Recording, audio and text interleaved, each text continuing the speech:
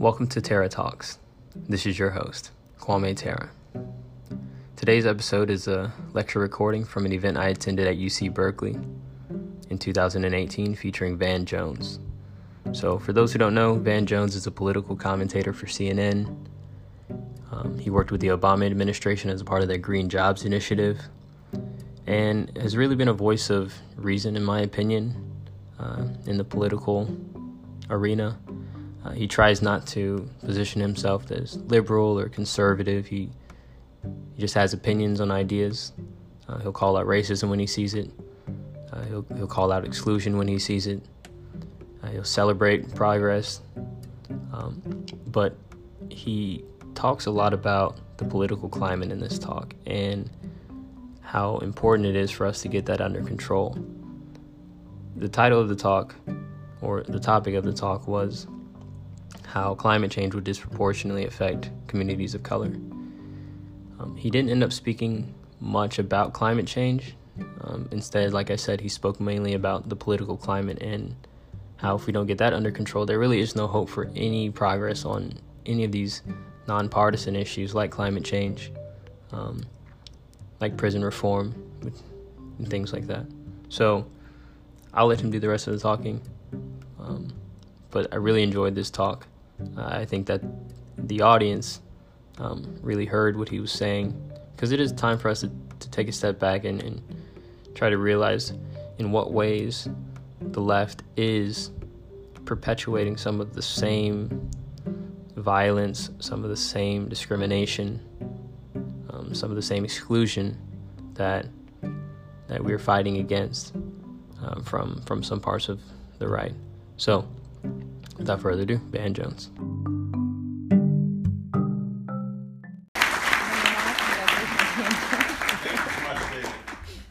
The achievements and work of our guest lecturer today are remarkable. Van Jones is president and co-founder of the nonprofit Dream Corps. Dream Corps is a social justice accelerator. The overarching goal is to create innovative solutions that close prison doors and open doors of opportunity.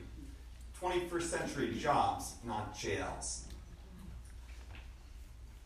The Dream Corps houses a number of initiatives that you may be familiar with: Cut 50, Yes We Code, Green for All, Love Army. Van's led a number of other justice enterprises as well, including the Ella Baker Center for Human Rights, Color of Change. He's a Yale-educated attorney. He's written 3 New York Times bestsellers, including The Green Collar Economy in 2008. Soon after that, he joined the Obama White House as the Green Jobs Advisor, where he helped run the interagency process that oversaw $80 billion in green energy recovery spending. He's earned many honors, including the World Economic Forum's Young Global Leader designation, Rolling Stone's 12 Leaders Who Get Things Done, Fast Company's 12 Most Creative Minds on Earth, Time Magazine's 100 Most Influential People in the World. You may have seen him as host of Van Jones Show, CNN correspondent, and regular guest on political talk shows. It is my distinct honor today to welcome our speaker. Please join me in welcoming Van Jones.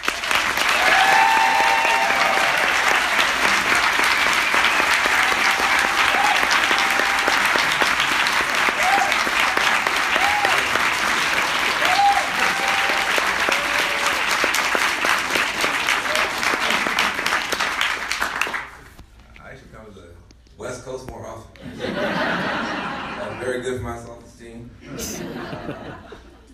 I was just in D.C. Not as good for my self-esteem. So I am honored to be here. I'm going to talk a little bit and then take a lot of questions, because I think at this point, dialogue is better than harangues. I'll say 3 things. One about democracy, one about society, and one about ecology. We are in a fight now, a real fight throughout the West to see if liberal democracy will endure. It's not a guarantee. It's a weird idea in the first place. Our competitors are now China and their model, which has stability and economic growth, and is attractive to a lot of the countries that are coming up in the developing world. Putin, ISIS, and us. This is not inspiring. So even those of us from the left who may have very strong and very well-grounded criticisms of the liberal capitalist order, looking at what else is on offer, Putin, China, and ISIS, with the rest of the West growing right-wing authoritarian movements, I think need to get a little bit more sober about what's at stake, and a little bit more sober about what it means to have a pro-democracy movement in the United States.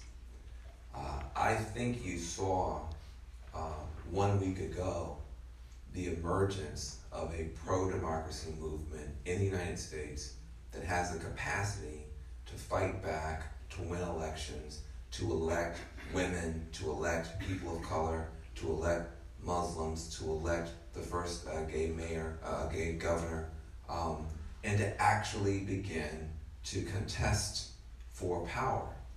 I think that's important, and I think it's a big deal, particularly because we are in a particular moment where liberals are culturally ascendant, but politically overall powerless, and have been in free fall since 2008.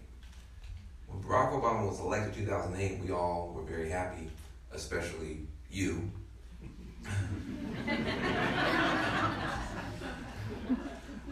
I saw you guys on YouTube. It was embarrassing. And understandably so, you know. Dr. King and Bobby Kennedy killed in '68, the year that I was born.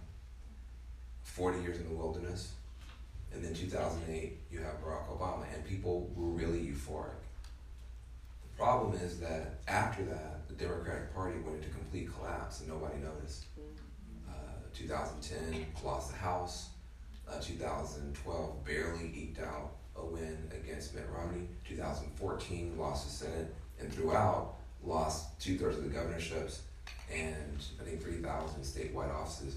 And basically most people on the Blue Coast didn't know we were in trouble until 2016. So you have this weird scenario, I think it's important for you to take this seriously, where you have liberals in ascendancy culturally, but in political freefall. You say, how can you say we're in political ascendancy culturally? Well, think about the LGBTQ plus movement. Just think about that. In 2012, that's not a long time ago, 2012, Barack Obama himself was afraid to say that he supported marriage equality. You say, that can't be true. Dan's lying. Obama?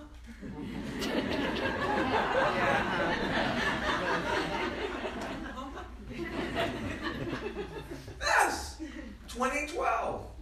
You remember? It wasn't Obama that came out and said, this administration is for marriage equality. It was Joe Biden. Remember that? Yeah. Joe Biden got out there and said it, and then Obama was like, oh, Joe. That's true.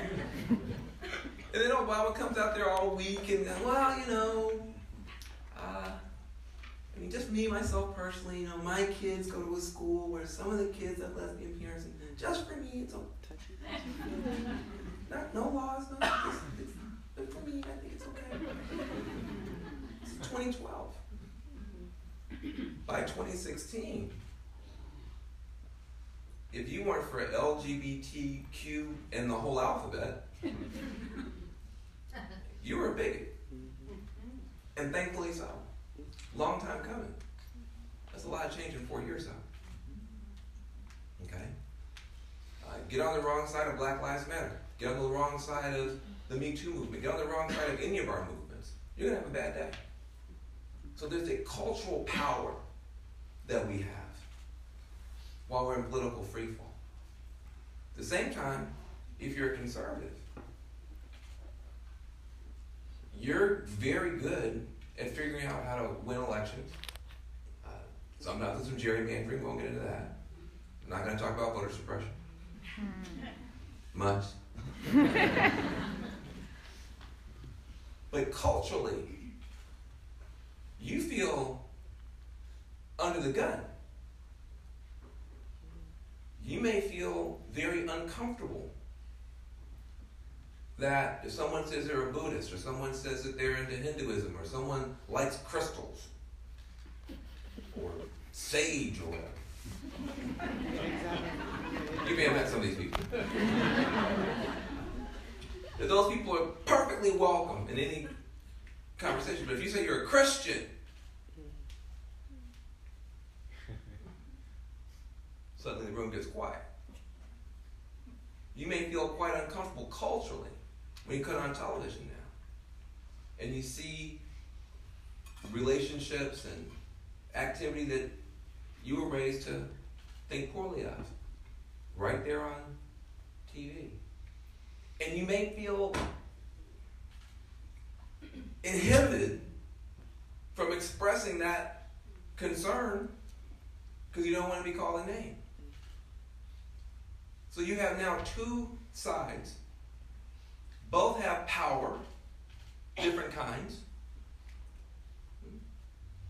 Both are afraid of the other side abusing their power. And both want the other party to acknowledge they're paying first.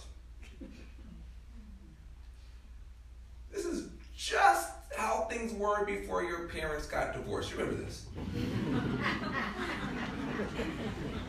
This should feel very familiar to you. Two sides, both have power. Both afraid the other's going to abuse their power. And both sides want their pain acknowledged first. A double asymmetry. A double asymmetry that then creates a lot of energy in the system. And we don't know which way this thing is going to go. So, in a situation that volatile, it's not a left-wing period, it's not a right-wing period, it's just a turbulent, volatile period. You could lose everything or win everything.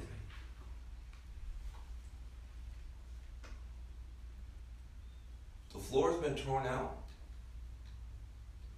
from under us by behavior in the White House that's shocking on an hourly basis. But these movements that are rising have torn the ceiling off too. So whether we fly or fall is really up to us.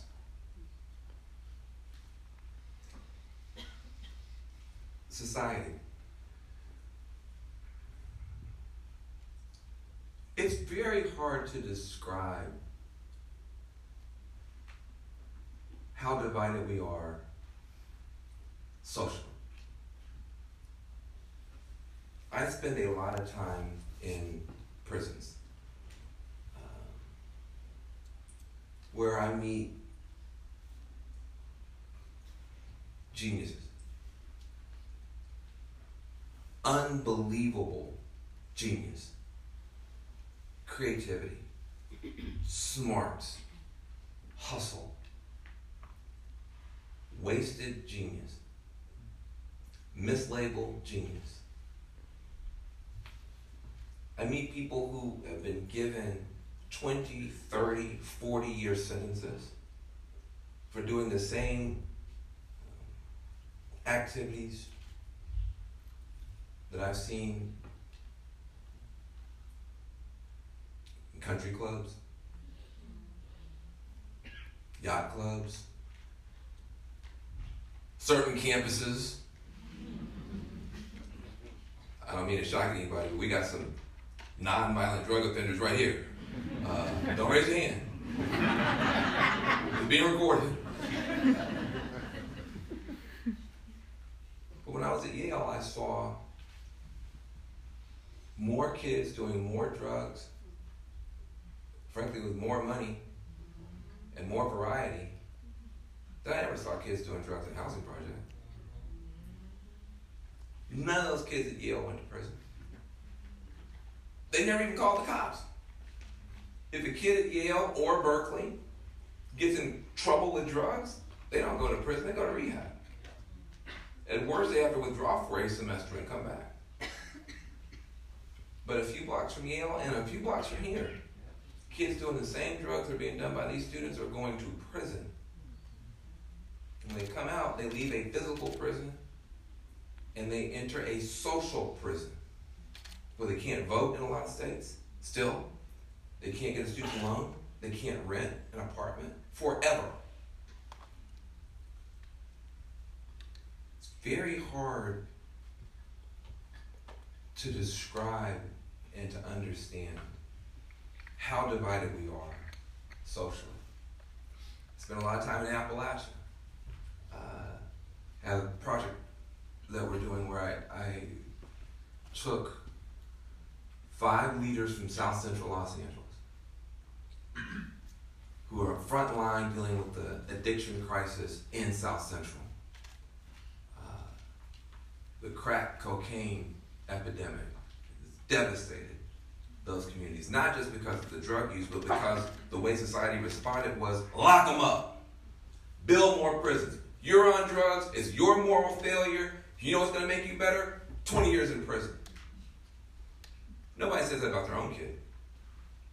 Oh, my kid's on drugs. I know we'll help him. 20 years in prison. Nobody says this about their own kid. So when somebody comes up with a solution that draconian, you know in their mind they're thinking, this is somebody else's kid. But there's leaders on the ground in South Central who understand an addiction crisis and what to do about it and what works. And to my great heartbreak, now that West Virginia and Appalachia is being devastated by an addiction crisis there, with heroin and meth and other drugs, at no point did it occur to any of those people in West Virginia to maybe call on folks in urban America who might have an idea what to do about it. And at no point did it occur to most people in urban America to call those folks going to those funerals. Now you think about that. Common pain in both communities, no common purpose. Even though in West Virginia, you have some towns that literally have to rent freezer trucks on Fridays because there's so many overdoses that by Saturday night the morgue is full and they have to put the body someplace on Sunday. Common pain, people dying of drugs, for drugs, and from drugs, but no common purpose. So we put a bunch of leaders in an airplane at LAX and flew them to West Virginia and had them sit down and talk with some of the leaders from West Virginia about what's going on. And the Trump voters, Hillary voters, black and Latino, white, rural, urban, fell in love in an instant. Instant. Because they're going through the same crowd. And yet there's nothing in society that's helping people find each other and find a way forward. You say, oh, this is very heartbreaking, but we're here to talk about the environment. It's the same thing.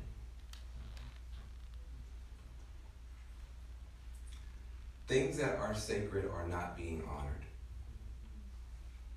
In our political system, things that women march for, and African Americans and our allies marched for, and died for, and bled for, that labor leaders laid down their lives for, that folks at Stonewall risked their lives for, things that the Jewish community stood up against on a global scale are all being thrown in the garbage can because things that are sacred are not being honored.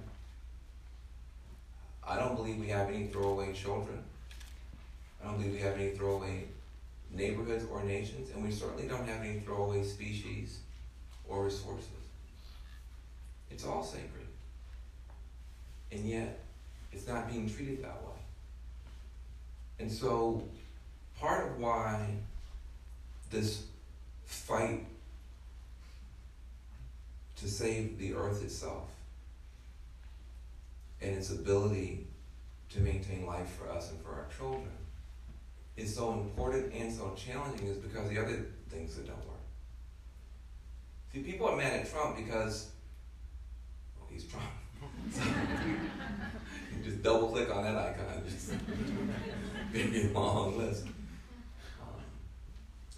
Trump's doing a bunch of bad stuff. That's not his biggest crime. Trump doing a bunch of bad stuff is not his biggest crime. He has a lot of crimes. Snatching babies from mamas at the border, that's a crime that will stain that family's name for 10 generations. And that's just one of his crimes. But doing bad stuff is not his biggest crime. His biggest crime is he's stopping us from doing good stuff. He's stopping us from doing necessary stuff. He's stopping us from doing the things that we all know need to be done to bring us together, to repower America in a clean way, in a green way, to put people who don't have jobs, who are in prison or at risk of going to prison, to work, putting up solar panels, making organic agricultural work, becoming entrepreneurs in these new sectors. Every single thing that's good for the earth is a job. Every single thing that's good for the earth is a job, it's a contract, it's a business opportunity. Solar panels don't put themselves up. Wind turbines don't manufacture themselves. Organic gardens don't make themselves. Every single thing that we need to make the earth whole is also work that can make our society whole. And when you have a whole society, democracy flourishes because there's enough. There's not this sense of scarcity. And so these ecological solutions are bigger than just the way that the environmentalists talk about them. The ecological revolution is key to the social revolution, which is key to the democratic expansion. It's all the same. It's one process. And you can tell because it goes up together or it goes down together. 2008, you had a guy who ran for office, the highest office in the land. And he said, global warming is real. He said it's caused by humans. He said cap and trade will fix it, and it will create millions of green jobs. I miss that guy every day. His name was John McCain. His name was John McCain. John McCain and Barack Obama were both climate champions in 2008, 10 years ago. Both parties nominated people who agree with you on climate, who agree with you on the environment. Both parties. Think about that, how far we've fallen. It all goes up together. There was an expansion of democratic hope. There was coming out of the breakdown of the financial crisis, a breakthrough in terms of public spending and stimulus and that kind of stuff, and a huge commitment on the part of President Obama to green and clean solutions. I know I was there, so are you. It all goes up together or it all comes down together. But we commit the sin saying, that's not my issue. That's not my issue. Prisons, well, that's somebody else's issue. I'm working on the environment. Or the environment, screw that. That's just a bunch of hippies, screw that. You know, I'm woke. How woke you gonna be on a dead planet? So, this is why I think smaller discussions like the one we can have now are important. I've got a lot of solutions and positive, happy stuff. I'm not going to leave you this down. But I want you to know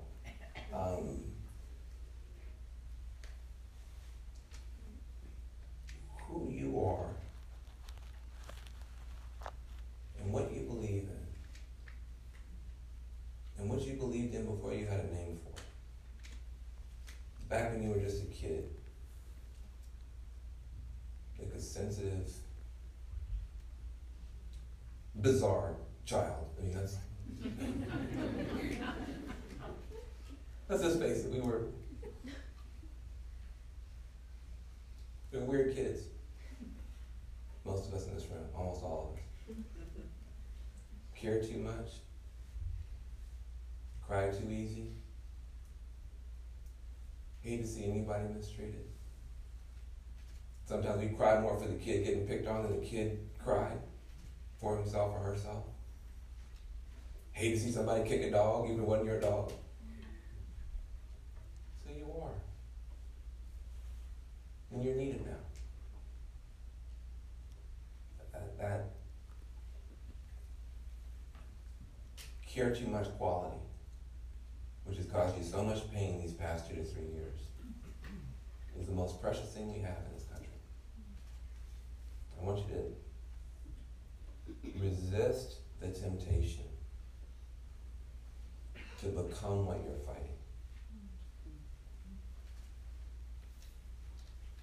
Resist the temptation to become what you're fighting. There's a way that we can sometimes think, well, they're mean and hateful and terrible, and so now I'm going to be mean and hateful and terrible. They won't listen to me, so I won't listen to them. And they don't care about us, I'm not going to care about them. I don't mean to offend anybody. And I hope you don't walk out of here mad at me. The KKK is very good at hating people. You suck at hating people. I'm sorry. You suck at hating people. You're not good at it. You're trying, but you're miserable. Okay? Every day it's the same thing. You wake up, you open your eyes, you reach for your phone, and you start freaking out.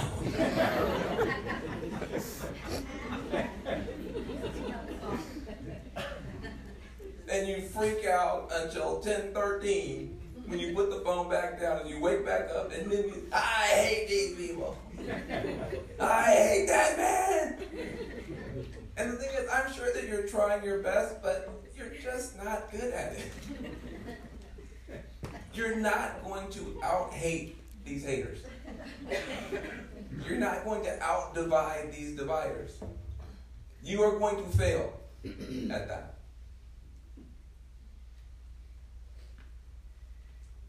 But you can outwork them. And you can outlove them. And you can out-human them. And that's what you're going to do anyway. We will govern again. Last week showed you. I mean, we had, 110 million people coming out in the midterm? The biggest midterm performance in like a century? There's a majority out there for you. Looks kind of like this room. Kind of like a Skittles bag. All colors and weird people. There's a majority out there for you. You can govern. You can win some elections. But are you going to govern for everybody? Or are you just going to be the mirror image of this stuff? That's not obvious yet. How much hatred and vitriol are you spewing? How much contempt do you have for the people who voted against you? How many of your conversations are about how somebody else is stupid or wrong or bigoted? Because how you are when you're down might give a clue to how you're going to be when you're up. And how you use the power you have right now might give some insight into how you might use the power you're going to get later. And I'm worried about us. I'm worried about us. Because, well, Mark, then you're holding us an awfully high standard given the president is.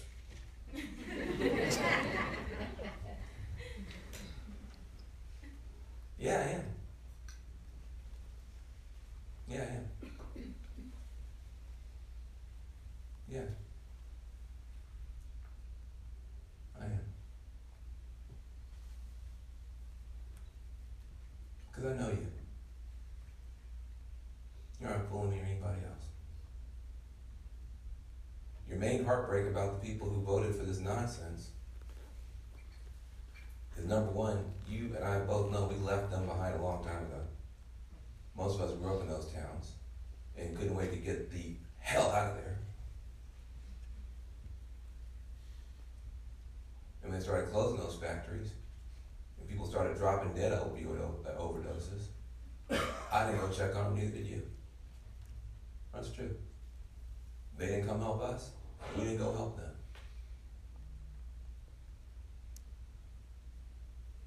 You and I both know that 99 times out of 100, when we say straight white male, it ain't a compliment.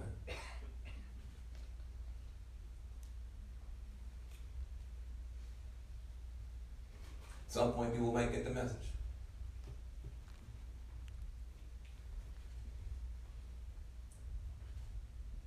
You and I both know that it's not probably the best strategy when you're trying to get people to come around to have as your main slogan, "You suck, vote for me."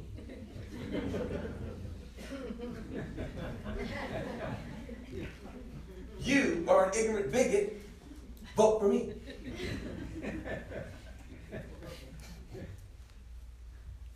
Not saying we should put up with ignorance or bigotry, but I'm saying that you and I both know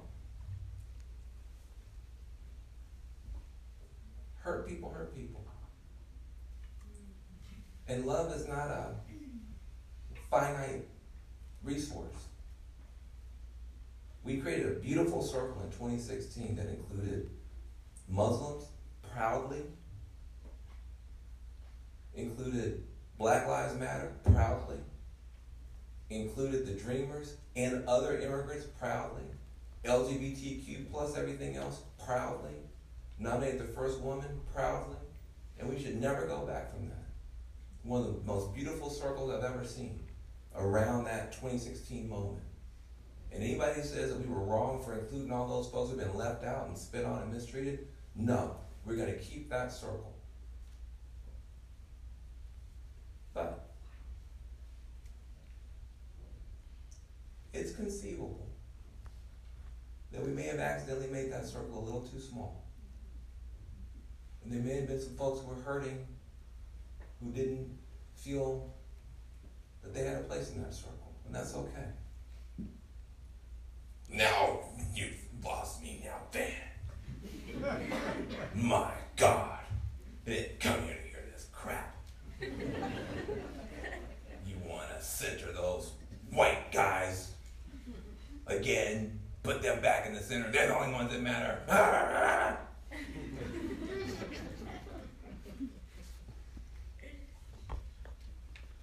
Not what I said. Keep the circle that we've got, but just make it bigger. Everybody that left out before, keep in the center. I love them.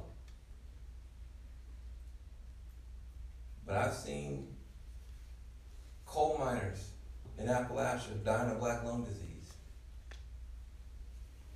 who risked their lives and their limbs and their lungs to keep the lights turned on for me and you, and who coal companies then threw overboard and won't pay their pensions and won't pay their health care. And I haven't seen any liberals come to fight for them because they voted for Trump and they work for fossil fuels. And say, Van, how can you be out there helping the coal miners in their fight? They voted for Donald Trump. I said, wait, hold on a second, let me get this straight, liberals. You guys love me when I go to San Quentin and work with people who've been convicted of murder.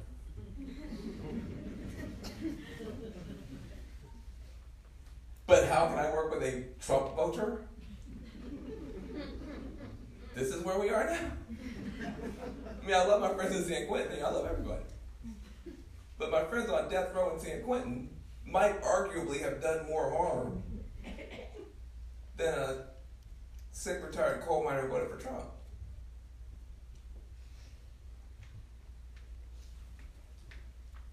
You'll govern again. You'll govern again. You'll have happy days. You'll be embarrassing your kids on YouTube. Slinging all that snot like you were slinging in 2008. I saw y'all in Berkeley. Berkeley was embarrassing the world when Obama won. But y'all were crying and booing.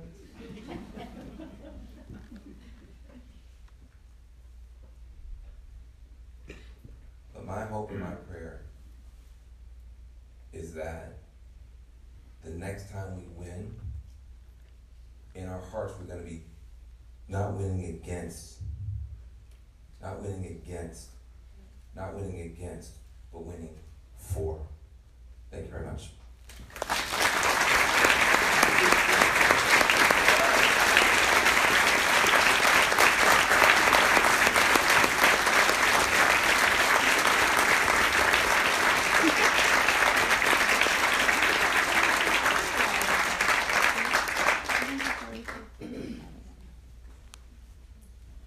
How long we got for questions? 25 minutes. Like literally 25 minutes? 20 minutes. 20 minutes? Okay, good. All right, here's how we're going to do it. I'm going to take 3 or 4 questions in a row. I'm not going to answer them. I'm going to take the questions, I kind of see where we are. Then I'll try to answer quickly, and then we'll do 4 more and see if we can get through it. But we won't ping pong it. That way we get more questions in. Do you want to call people? I'm not going to call on Eve. What's up, man? Hey. We just opening it up? Yeah, I mean, whoever's close to you, whoever's close to you. You first. Hi. Hi. Hello. So I wanted to thank you for your presentation. I thought you brought forth a lot of cogent points and it was very inspiring. And that's one of the reasons why I'm here, is to build community and to be inspired. So one of my questions for you is, what can we do to help you? Because you need to inspire all of us. I recently went to the Climate Reality Project training with Al Gore, and one thing that really struck me was how happy and proud he was to look at all of us. We looked at it from our point of view, like, oh my gosh, we're here, this is so great. But the impact it made to him is something that was meaningful. So I want to know what I can do for you. Hello. Hi. Hi, thanks for your talk. You started with a comment about the challenges to our democracy. Yes. I'd like to get your thoughts on the structure in the Senate. Currently, 10 states have 50% of the population, and we have 20 senators, and you can see the flip of the arithmetic. So there's a tremendous imbalance. Wyoming has 2 senators for about 1 million people, and we get 1 for each of the 20 million in California. And I wonder if you can see a solution to the structural problem from 1787. Good one. Hi, I think it's me. Hi, my name is Mona. I'm the director of the Broward Youth Awards. And this year, the whole cohort came to me and said, Mona, we want to tell you something. We're all struggling with climate anxiety. So I said, what's that? And they listed the IPCC report and their concerns for the future. And I tried my best to comfort them, but I know I need help being in this realm of working with youth. I do wonder what I should be saying, so I wondered if you could help me with that. Hi, thank you so much for coming today. I have a question about how you see us being able to scale that empathy that you spoke about between people in LA and Appalachia, and, empathy writ large. What's your name? I'm Josie. Hi, Josie. Let's get one more. Hi, it's Eve. I want to know if you'll please run for president in 2020. I thought you liked me. I must have offended you somehow. Hello. I'm actually a scientist, and I was wondering, with respect to, there wasn't a lot of talk about the environment actually, but all the social and political aspects of this talk resonate. And what I want to ask you is, as a scientist, is how do we do a better job of communicating with the body politic and society? Because right now, I've just given a talk about the IPCC, the latest IPCC report. Very depressing. We all know it's very depressing. However, right now, I feel like, can you give me something concrete? Action. Because I feel a little bit like, as a scientist, I'm doing my job. My job is to know how the environment works and make predictions and all of that. I'm doing my part of the deal. However, nothing is happening when I give my part of the assembly line, you know, my participation, I give it. And I give it wholeheartedly.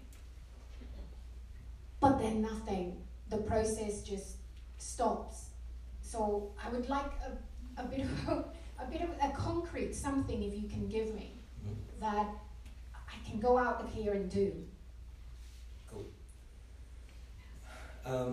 So the first question, what can you do for me, and the last question, what can we do together, is the same question. So let me just deal with that right up front. The climate science is dope. So thank you for what you're doing. It's the brain science and the political science that we somehow don't apply to the next step. It is very, very hard for people to accept bad news, period. So most people refuse to see that there's a problem until they know there's a solution. And you know, the minute there's a solution, suddenly people can accept the problem. I mean, for instance, everybody in here in 100 years is going to be dead. That's a big problem, but you're not worried about it, nothing you can do about it. If it turned out that there was some app you could download and get an extra 200 years, and your phone didn't work, now you got a problem. Okay? Why? There's a solution, but you've got a problem. And so what I would say is that the solution side of climate, I find more motivating. I got accused of being an environmentalist accidentally. It wasn't my ambition to be an environmentalist. I was trying to get jobs for Pookie and Snoopy, Run Run, and Shanae. That's what I was trying. I had one question: can Pookie get a job? That was it. And it was self-interested. I was tired of Pookie standing in front of my house. I would rather for Pookie to be on top of my house putting up a solar panel than being in front of my house. So it was very practical. And we had just passed a bunch of bills in California to make it possible for the solar industry to take off and all this sort of stuff. And it turned out they had a labor shortage because they had all these consumers and products and companies and advertisements and tax credits and no workers. So people were ordering solar panels. It'd be 3 to 6 months before they would go up because they had no workers. And I said, well, geez, you got the most important work that needs to be done, and I got the people who most need work. So can we put these two groups together? So we created something called the Green Jobs Corps in Oakland, and we started training, young folks from the community to put up solar panels. And then a woman named Nancy Pelosi, who had just become Speaker of the House for the first time, heard about our program, took me to Washington, D.C., had me testify in front of her committees. And we got George W. Bush to sign a bill called the Green Jobs Act 2007 to spread that little program from Oakland all across the country. In 2008, I wrote a book about it. The book became a bestseller. A guy named Barack Obama read the book. And a year later, I'm in the White House overseeing $80 billion in green and clean recovery spending. And we had a real shot. And Ted Kennedy died. Ted Kennedy died. And we didn't have 60 votes in the Senate anymore. And these wonderful people called the Koch brothers decloaked. And you're like, what the hell is that, this guy? Back to your doom. Where'd you guys come from? And it turned into a horror movie from which we haven't recovered.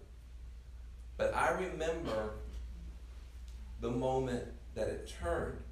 It took Gore telling everybody that we were in trouble, and then the rest of us saying, and here's how we solve it. And we had that big green moment. Then our opponents came and smacked us down. And I'm going to tell you something. This is why I said, so the political science is lead with the solutions. Every solution to climate change is going to create jobs and that kind of stuff. But then the brain science comes in. If you punch, which I don't advise anybody doing, this is a hypothetical. But if someone were, inadvisedly, to punch a conservative, they would get mad. If you punch a liberal, we get sad.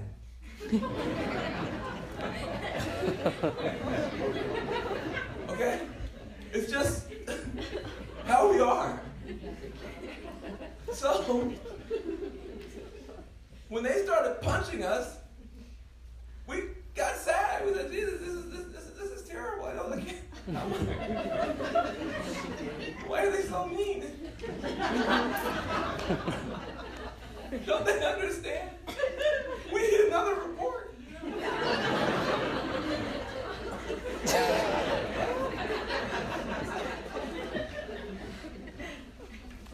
So, I think, honestly, I mean, I saw groups, I'm not going to mention these groups' names, but very large environmental groups. The minute that green jobs was no longer popular, dropped the whole thing. Just dropped it. Oh, well, that was popular? Oh, now it's not popular? Forget it. And what they didn't understand is that we had gotten the entire Congressional Black Caucus, every black congressperson, except for Arthur Davis, who then became a Republican, doesn't count, but every other black congressperson, we had gotten to vote for cap and trade under Obama, saying jobs were going to come. That you were going to be retrofitting all these buildings, cutting energy bills in your poor districts, and putting people to work to put in those new furnaces and blow in all that clean insulation. The jobs were coming. And the minute that they said, well, that's green socialism, and it's no longer popular, all our white environmental allies ran down the street. We never heard from them again. That's the truth. When it was popular and polling well, they were for it. It got unpopular for 3 days and they abandoned it. You can't build a green growth alliance like that. God bless my conservative friends. They have some of the worst ideas ever. And they stick with them. They've been fighting against the Voting Rights Act since it passed. And now where is it? It's inactive. They fought against the Voting Rights Act for 50 years and won. We couldn't stick with green jobs for 1 year. Now we're wandering around 10 years later. How do we get people back engaged? People were engaged. But we couldn't deal with the counterfire. That's brain science and political science. You're doing your job. But the rest of us need to understand, we have to say that we got a better future for you, not a worse one. Number two, the Senate, the Electoral College, and all the things that we want to point to today, if the election had gone differently in 2016, we wouldn't be talking about it. So part of this is, it's a feature, not a bug, that these little nobody states get a say. I like little nobody folks getting a say when they're poor black people. I like little nobody folks getting a say when it's poor Latinos or Native Americans or LGBTQ. So I need to be consistent. Our Constitution makes sure that poor little nobody people in Montana can't just get run over. They at least get a say in the Senate. I think it's a good thing. We need to figure out how to go talk to those people in Montana and figure out where there's some common ground. And if there's common ground, we should work together. If we can't, we should beat them other ways. But I don't like this idea that based on one election working out catastrophically, we now want to throw away protections in our Constitution for minorities and smaller groups that voted against us. I just don't like it. So I don't see it as a bug. I see it as a feature. I like it. It makes us work harder. We got to go a lot of places we wouldn't go otherwise. We can't just be on our coast with our big numbers and impose our will on the rest of the country, which would backfire in other ways. I like the way that system works. We got to work it harder. With regard to climate anxiety, look, I don't have a happy song for these kids. I don't. And I don't think our kids in the Western democracies deserve a happy song. You got kids in Yemen and Syria, they're not going to make it from here till tonight. So if you're going to have a rank order of kids who are anxious, let's just have some perspective. Okay? And we got to talk to kids like that. You got the best shot in the world at saving the world in your generation. Look, man, we've gotten, look, I love everybody. We've gotten a little soft. We've gotten a little soft. I don't have to lecture anybody here, but there was a time when, they put dogs on my father. They put fire hoses on my aunts and uncles. They used to lynch people. And still do. And you go to Berkeley or Brooklyn, and people are like, these tweets.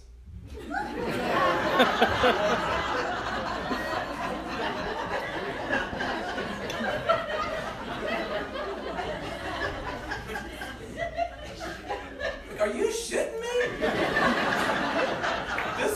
I'm sorry, sir. But this is taking you out of the game. You can't handle some mean tweets. Like this is for all the marbles, folks. So yeah, listen, they're anxious. I understand that. It's terrible. But they got no monopoly on anxiety. They have a damn near monopoly on having the ability to do something about it. And we got to tell them, yeah, you know what? Bad things can happen. Bad things can happen. And we need resilience and grit.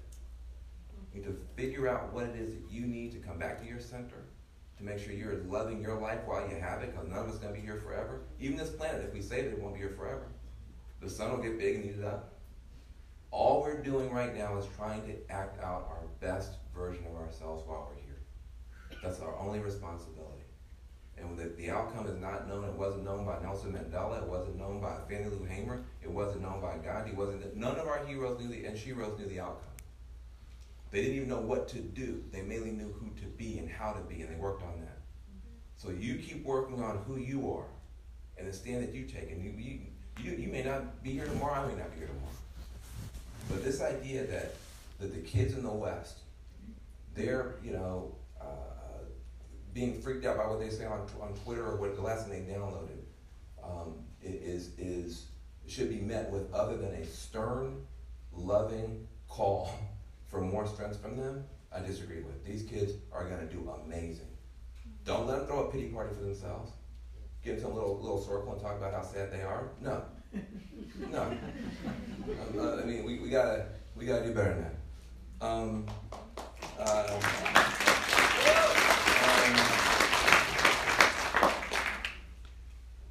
I don't know what I did to offend Eve. I am never going to run for office for one reason. For one reason. There's a lie we tell ourselves that we don't have great people running for office every time. We do have great people running for office every time. And some of them get in there. But the culture is so toxic that even the good ones, once they get in there, you hate them too. So what I would say is, what do you call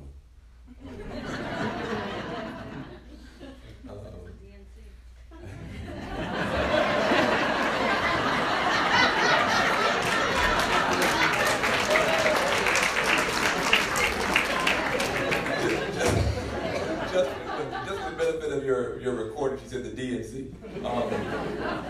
If they were, they'd be calling to cuss me out because I give them hell too.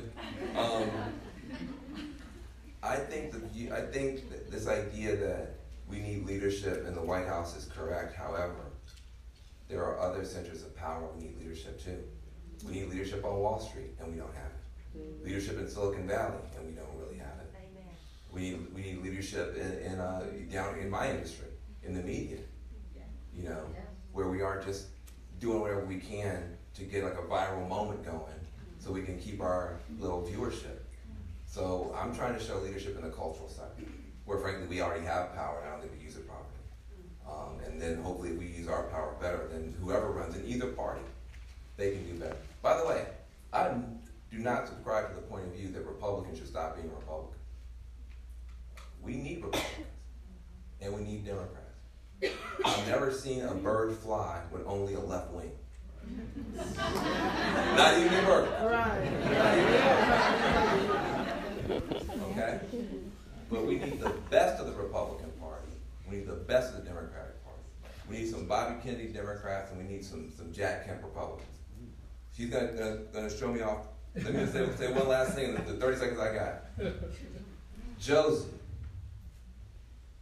asked the best question. Not that it's a competition. But she asked the best question. How do we scale empathy? How do we make it cool and fashionable to care about people, even if they don't care about you? I don't have an answer, but the fact you asked that question. What I love about the environmental community and why I base myself here, even though I got 1,000 other concerns, is you guys are very good at empathy. You guys care about critters that would eat you.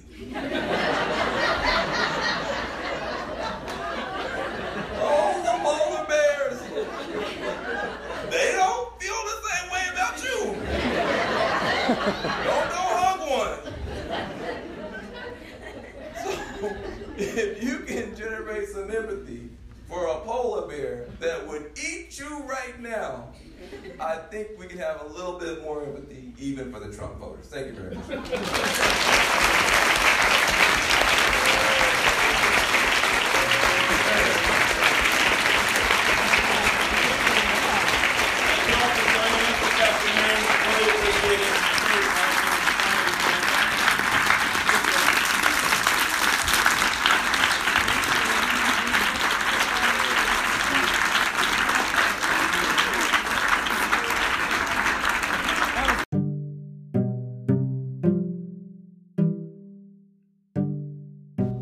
So I hope you enjoyed that talk just as much as I did. That was probably one of my favorite lectures of the, hundreds of lectures I've attended over the past 2 to 3 years. I think that the timing of this message, resisting the temptation to become what you're fighting, is very important as we have an election coming up. My biggest takeaway, besides what I mentioned in the intro, was the question posed by one of the guests, which was, how do we scale empathy? Our country can certainly afford a lot more empathy right now, a lot more reflection. And in our defense, this microwave culture of social media has enabled us to express our unreflected thoughts within seconds, and that is not a good recipe for civil discussion. So try to think before you act, or think before you tweet. Why that person might not, or why that person might have expressed such an opinion that you view as racist or bigoted. It's likely uninformed, and it may take, I'm not saying this is always the case, it may just take them being informed on a particular point for them to remain consistent in what they're expressing as a moral idea, right?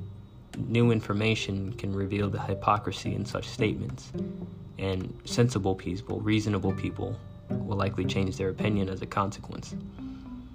At least that's the goal. I think we are often losing sight of the goal, which is ultimately harmony among all people of different ideologies, of different racial backgrounds, ethnic backgrounds. The goal isn't war. Well, we'll see, I guess. But anyway, till next week. See you later.